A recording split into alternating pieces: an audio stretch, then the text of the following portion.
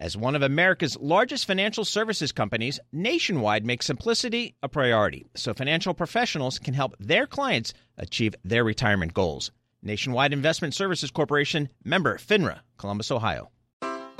Take your business further with the smart and flexible American Express Business Gold Card. You can earn 4 times points on your top 2 eligible spending categories every month, like transit, U.S. restaurants, and gas stations. That's the powerful backing of American Express. 4 times points on up to $150,000 in purchases per year. Terms apply. Learn more at americanexpress.com/business gold card.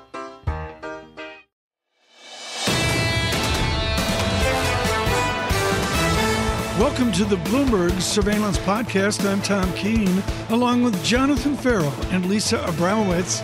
Daily, we bring you insight from the best in economics, finance, investment, and international relations. Find Bloomberg Surveillance on Apple Podcasts, SoundCloud, Bloomberg.com, and of course, on the Bloomberg Terminal. He is one of the most interesting politicians across all of America, and certainly his Democrat Party. He's the 29th United States Secretary of Labor and always and forever will be the former mayor of Boston. Marty Walsh has served President Biden as they go to Election Day. And as we do on Jobs Day, a conversation, John Farrow with Marty Walsh. Let's listen in. From New York, I'm pleased to say that joining us now is U.S. Labor Secretary Marty Walsh on TV and on radio. He joins us from Washington. Marty, fantastic to have you with us on the programme, sir. First, on this show, to respond to this payrolls report. The big question for many of us right now, Secretary Walsh, is how much you think this labour market needs to cool to help get inflation lower. Well, I think what we're seeing here is we obviously saw good gains this month, low unemployment, and that's really strong. I think what we're starting to see now is us transition to a slow and steady economy as we move forward here. I mean, we're seeing there's still jobs available out there. We're seeing the wages have gone up a little bit, a little less than last month, but we are seeing gains in those sectors that still are hiring people that need people to work in them. The question many people are asking is whether higher unemployment is a price worth paying to get inflation down. Secretary Walsh, you and I have talked about that. That question has taken on renewed importance this week after some of your Democratic colleagues down in D.C. have sent a letter to Chairman Powell. Do you think higher unemployment is a price worth paying to get inflation lower?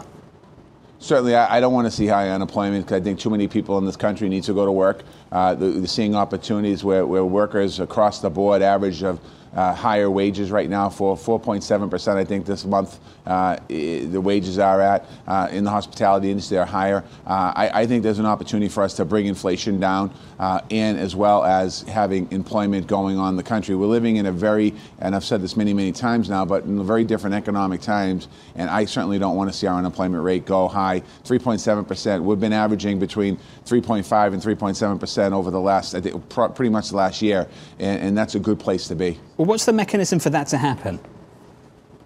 As far as, what? To get inflation down without unemployment going up. Well, I think the Fed has raised rates. We're seeing a little bit of steadiness now, a little bit of cooling off.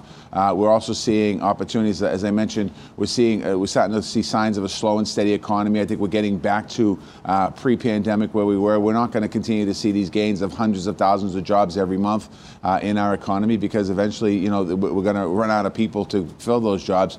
We're seeing the supply chain. I didn't hear your whole segment right before this, but as China opens up, we're going to start to see more supplies coming across the ocean.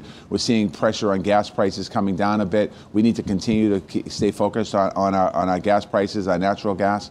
We need to continue to bring costs down at the kitchen table every possible way we can, and we just got to continue to do it month over month. There's not just one quick fix to it, as you know, and Sure. You guys talk about it all day long. There's lots of different things that have to happen here. Well, the Federal Reserve's talking about causing pain. Chairman Powell talked about that in Jackson Hole, Wyoming. He said, well, higher interest rates and slower growth and softer labour market conditions will bring down inflation. They will also bring some pain to households and businesses. These are the unfortunate costs of reducing inflation, but a failure to restore price stability would mean far greater pain. Secretary Walsh, what would you say to those that may say to you that you're not being upfront about the pain that we need to go through to get inflation down? Well, I could say this. People went through a lot of pain in this country in the last 2.5 years with the pandemic. People lost their job. People were concerned about what the future is. And we're living in a very interesting time coming out of a pandemic. And I think that people are feeling pain. They're feeling pain at the kitchen table. And we have to do everything we can as an administration. The president has passed legislation, Inflation Reduction Act, that long-term will help us bring down inflationary pressures. We're working on supply chain issues to bring down inflationary pressures. The Fed are doing what they have to do to bring down pressures. And we have to continue to work as an all-government approach, if you will, and do everything we can to bring those pressures down at the kitchen table. I think by having unemployment rates around 7-8%, that's a lot of unnecessary pain that people in America don't need right now. And people that are working won't need that pain either. Do you concede it has to go higher, though?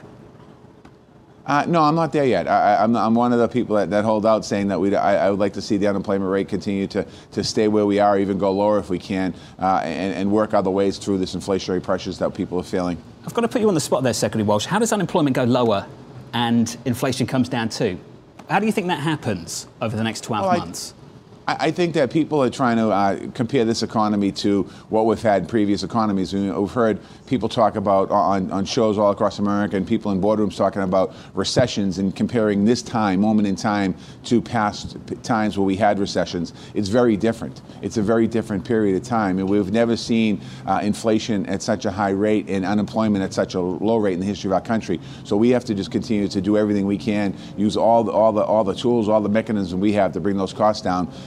Some of this was caused because of a pandemic, because of supply chain issues in the very beginning.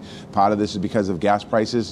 This is a worldwide crisis that people are feeling with inflation and things that we're doing here in the United States. We are bringing, I think we're being a little more successful here in the United States than in other parts of the world. You talked about the mechanism. Forgive me for calling that a lot of word salad because it felt that way on my side of it, listening to it, Secretary Walsh. You talked about the mechanism for this to happen. Yes, unemployment is very low and inflation is very high. And that's why most people assume that unemployment will have to go up for inflation to come down. You still haven't really told me how you think that's going to happen. What are you doing to make that happen? I understand that's the world you want. That's not the world we have. How's that going to work? I'm not an economist, number one, and I think that has to be very clear.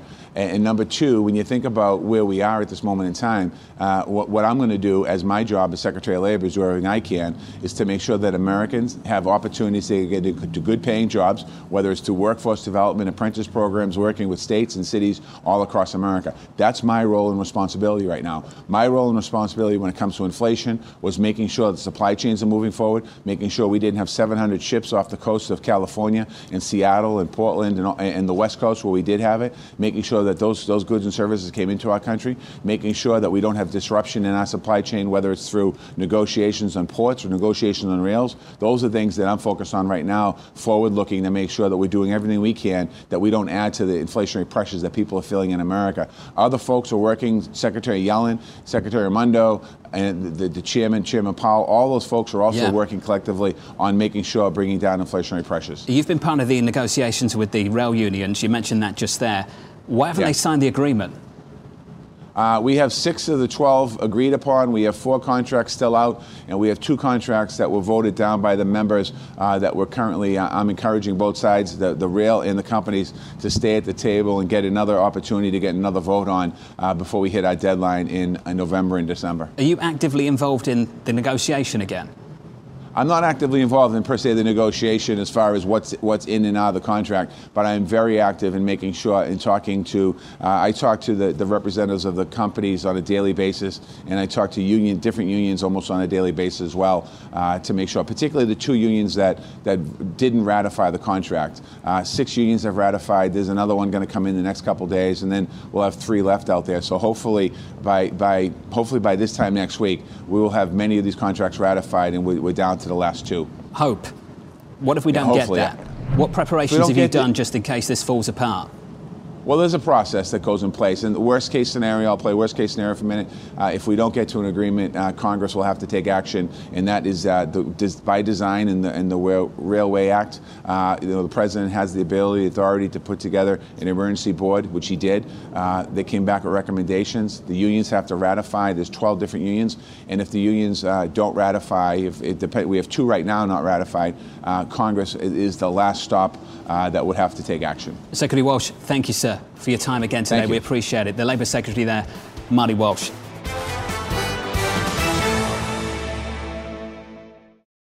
Nobody ever says make it complicated. That is why Nationwide makes simplicity a priority by providing financial professionals with straightforward, client-ready resources. From clear strategies to help clients meet retirement savings and income needs, to ways to cover rising healthcare costs and more. Nationwide simplifies planning so more time can be spent helping clients. Nationwide is on your side. Nationwide Investment Services Corporation, member FINRA, Columbus, Ohio. Take your business further with the smart and flexible American Express Business Gold Card. It's packed with benefits to help unlock more value from your business purchases. That's the powerful backing of American Express. Learn more at americanexpress.com/business gold card.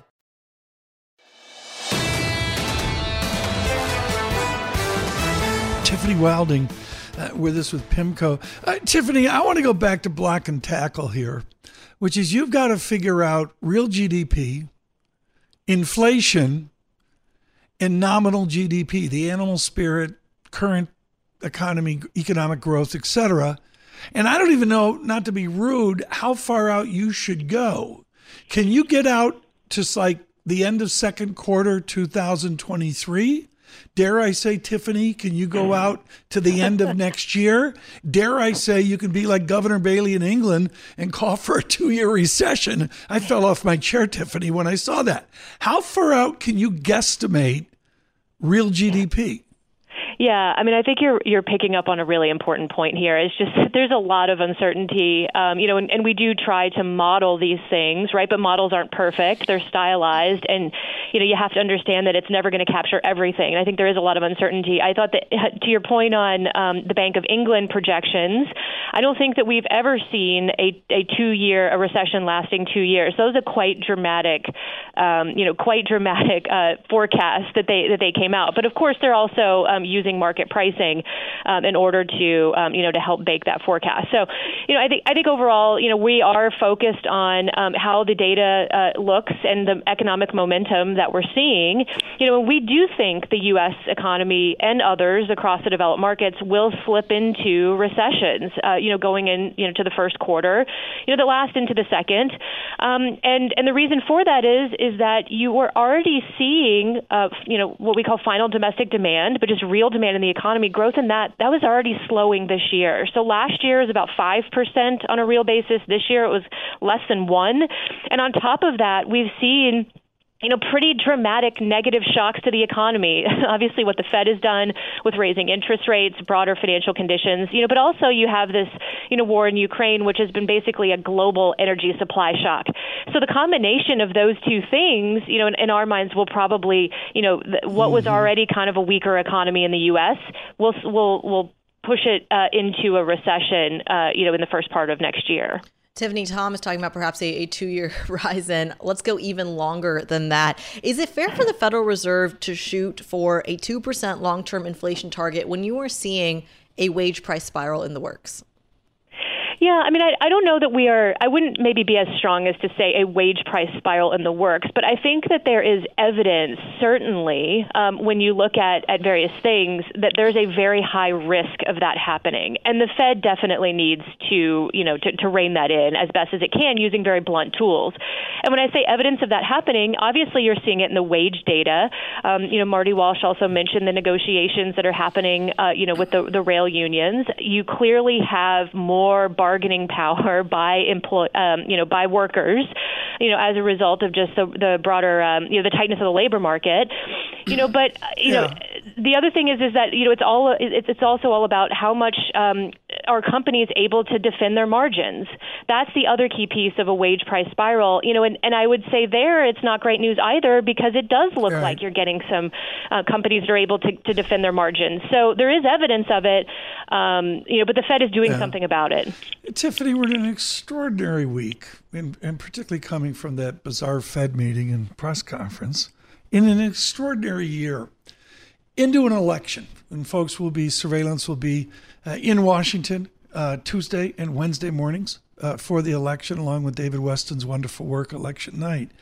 And Tiffany Wilding, the great thrust I get from all the fan mail, emails, tweets, whatever, is the divide. I mean, someone like you is down at Nobu, Newport Beach with Bob De Niro, and you're having some fancy Japanese meal, and the rest of America, that's the perception, Tiffany, that it's the West Coast and the East Coast booming, and everybody else is flat on their back.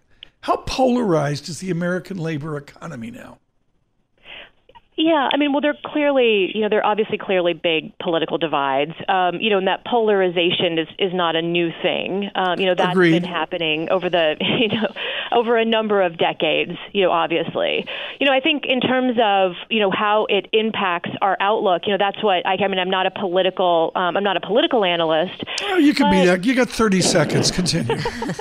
No, I'm not a political analyst, but I do think that, in terms of our outlook and how growth evolves, I think the big takeaway from the likely midterm elections is that you're probably going to have a divided government, and you're not going to get a lot done. You're not going to see fiscal stimulus.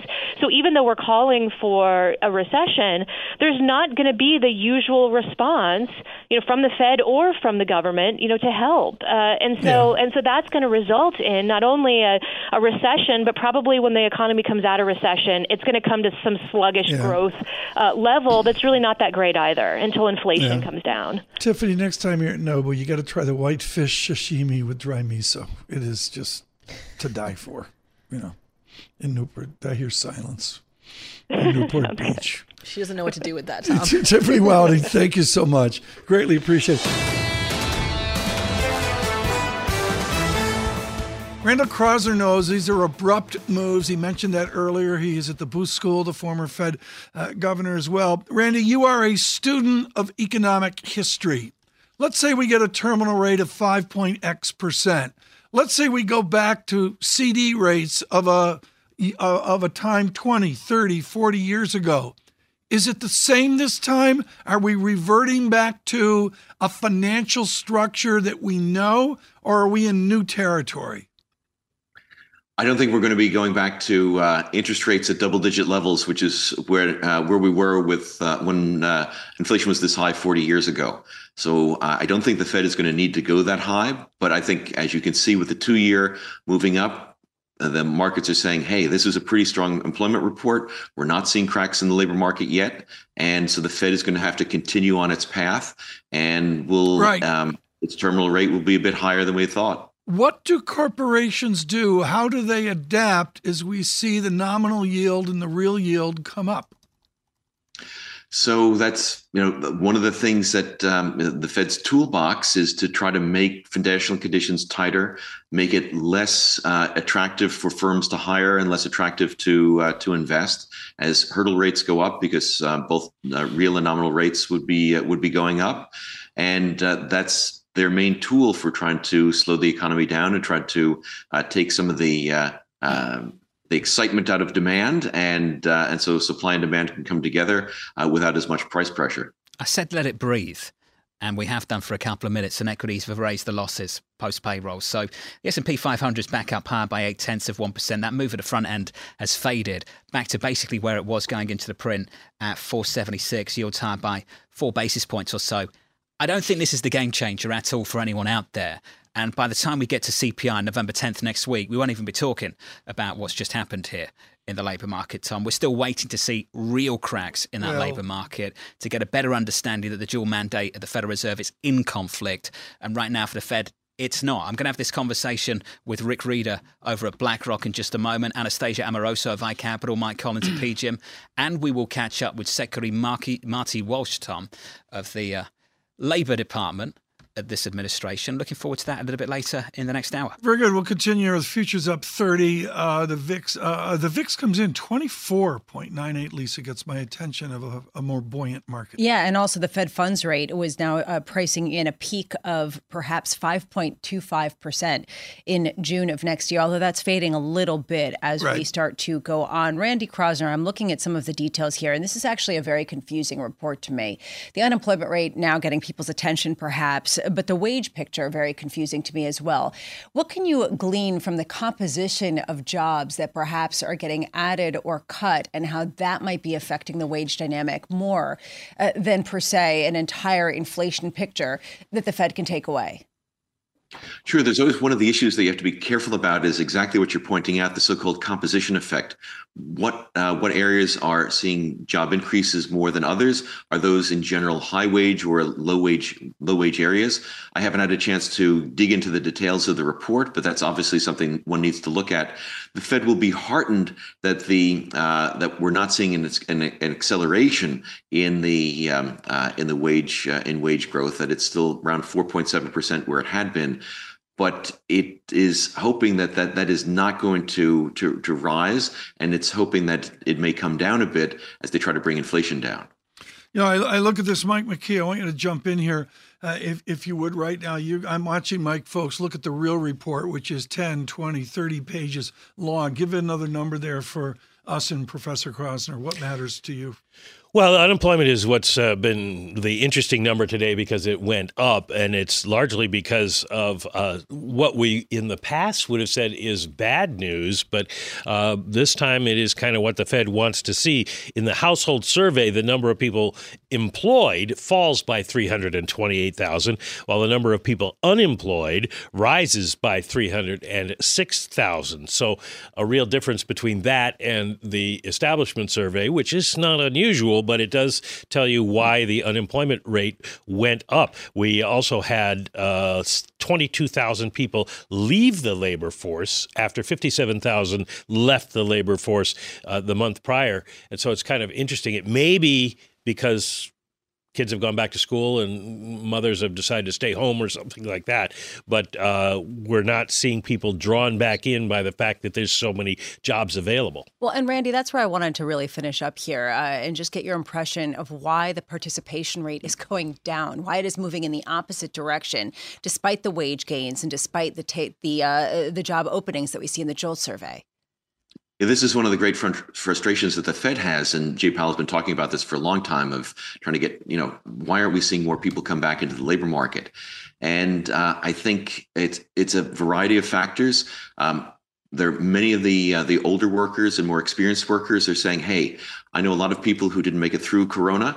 I want to make sure to have time with my kids, my grandkids. So you've seen a much lower labor force participation by older workers, and a lot of younger workers are saying, unless I can get a job where I can sit at home and kind of pick the hours that I want, I'm not going to bother to come in. And so it's hard, and despite all of these openings, it's not enough so far to be able to draw people in. Part of that is because even though wages have been growing nominally faster than they have in the past, the real wages, the inflation-adjusted wages, haven't been growing that strongly. Randy Krosner, thank you so much for joining us. It's just a joy to have you with us on Jobs Day. He is at Booth School, London, and now back in Chicago as well. Nobody ever says make it complicated. That is why Nationwide makes simplicity a priority by providing financial professionals with straightforward, client-ready resources. From clear strategies to help clients meet retirement savings and income needs, to ways to cover rising healthcare costs and more. Nationwide simplifies planning so more time can be spent helping clients. Nationwide is on your side. Nationwide Investment Services Corporation, member FINRA, Columbus, Ohio. Take your business further with the smart and flexible American Express Business Gold Card. It's packed with benefits to help unlock more value from your business purchases. That's the powerful backing of American Express. Learn more at americanexpress.com/businessgoldcard.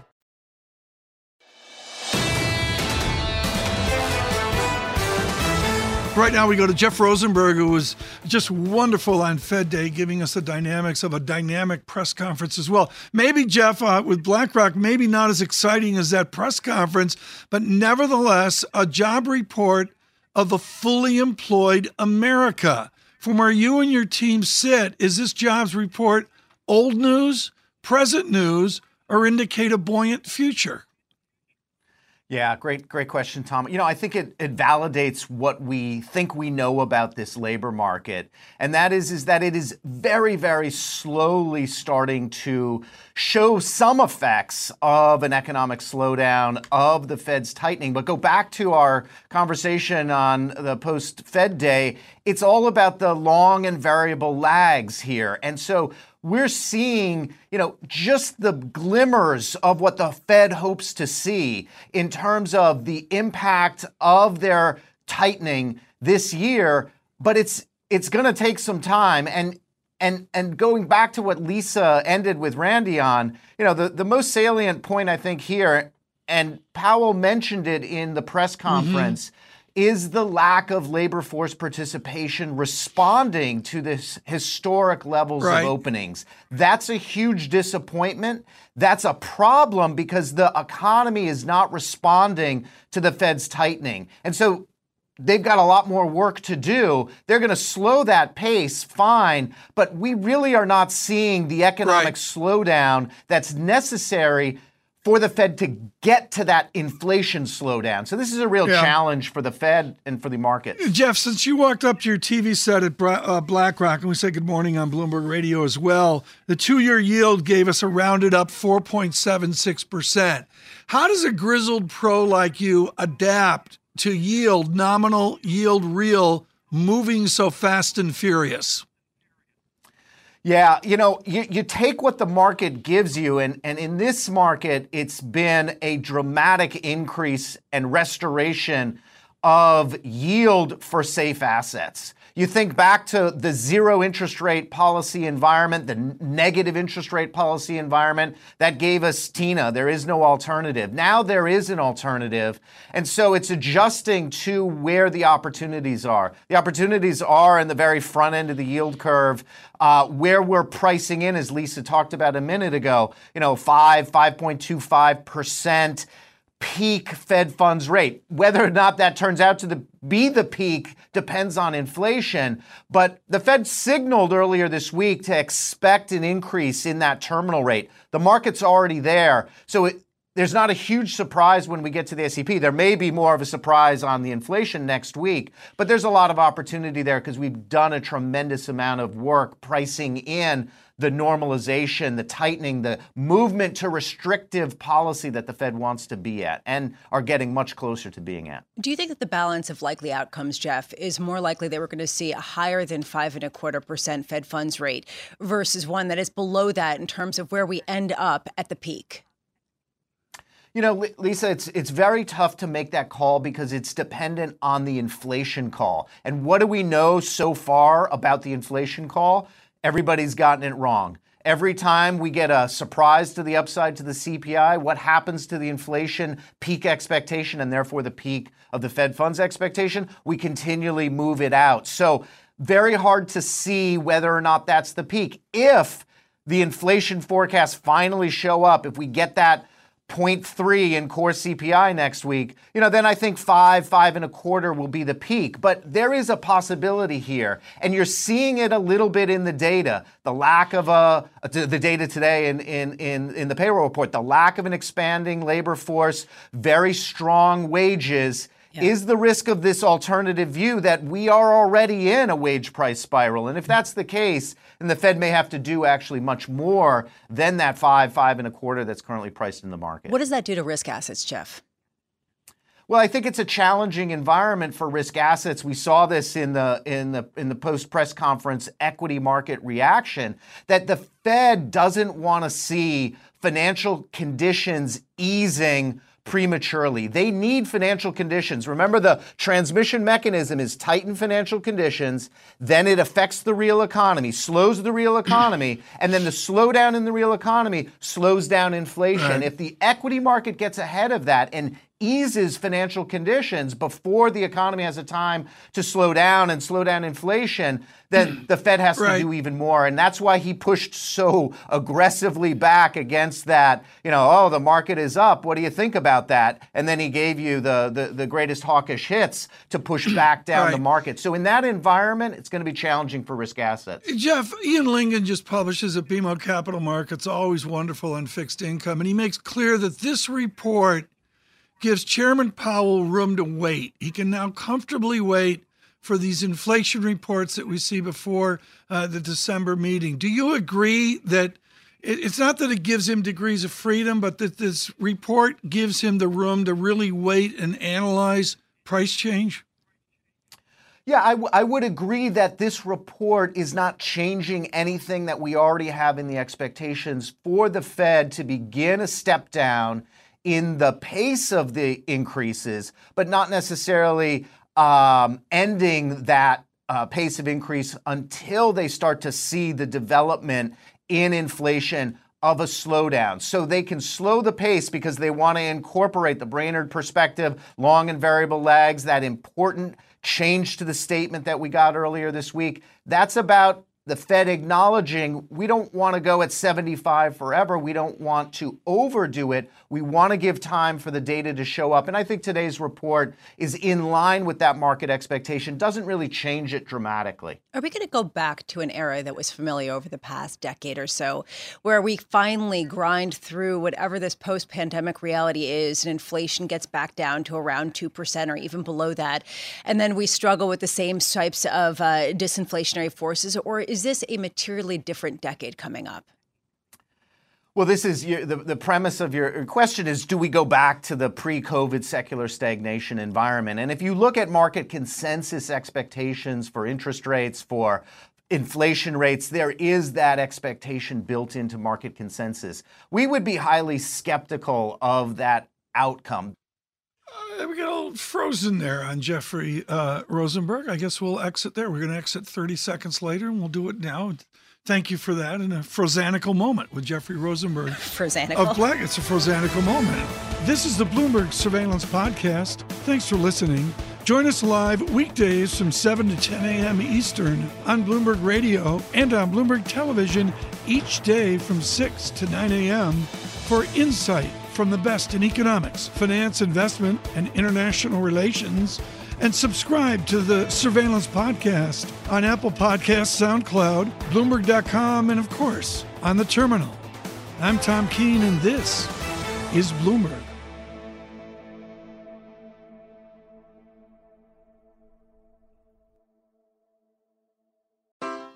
Take your business further with the smart and flexible American Express Business Gold Card. It offers flexible spending capacity that adapts to your business. You can also earn up to $395 in annual statement credits on eligible purchases at select business merchants. That's the powerful backing of American Express. Terms apply. Learn more at americanexpress.com/business gold card. The countdown has begun. From May 14th to 16th, 1,000 global leaders will gather in Doha for the Qatar Economic Forum powered by Bloomberg. Join heads of state, influential ministers, and leading CEOs to make new connections, gain unique insights, and uncover valuable opportunities in one of the world's most rapidly rising regions. Request your invite for this exclusive event at QatarEconomicForum.com.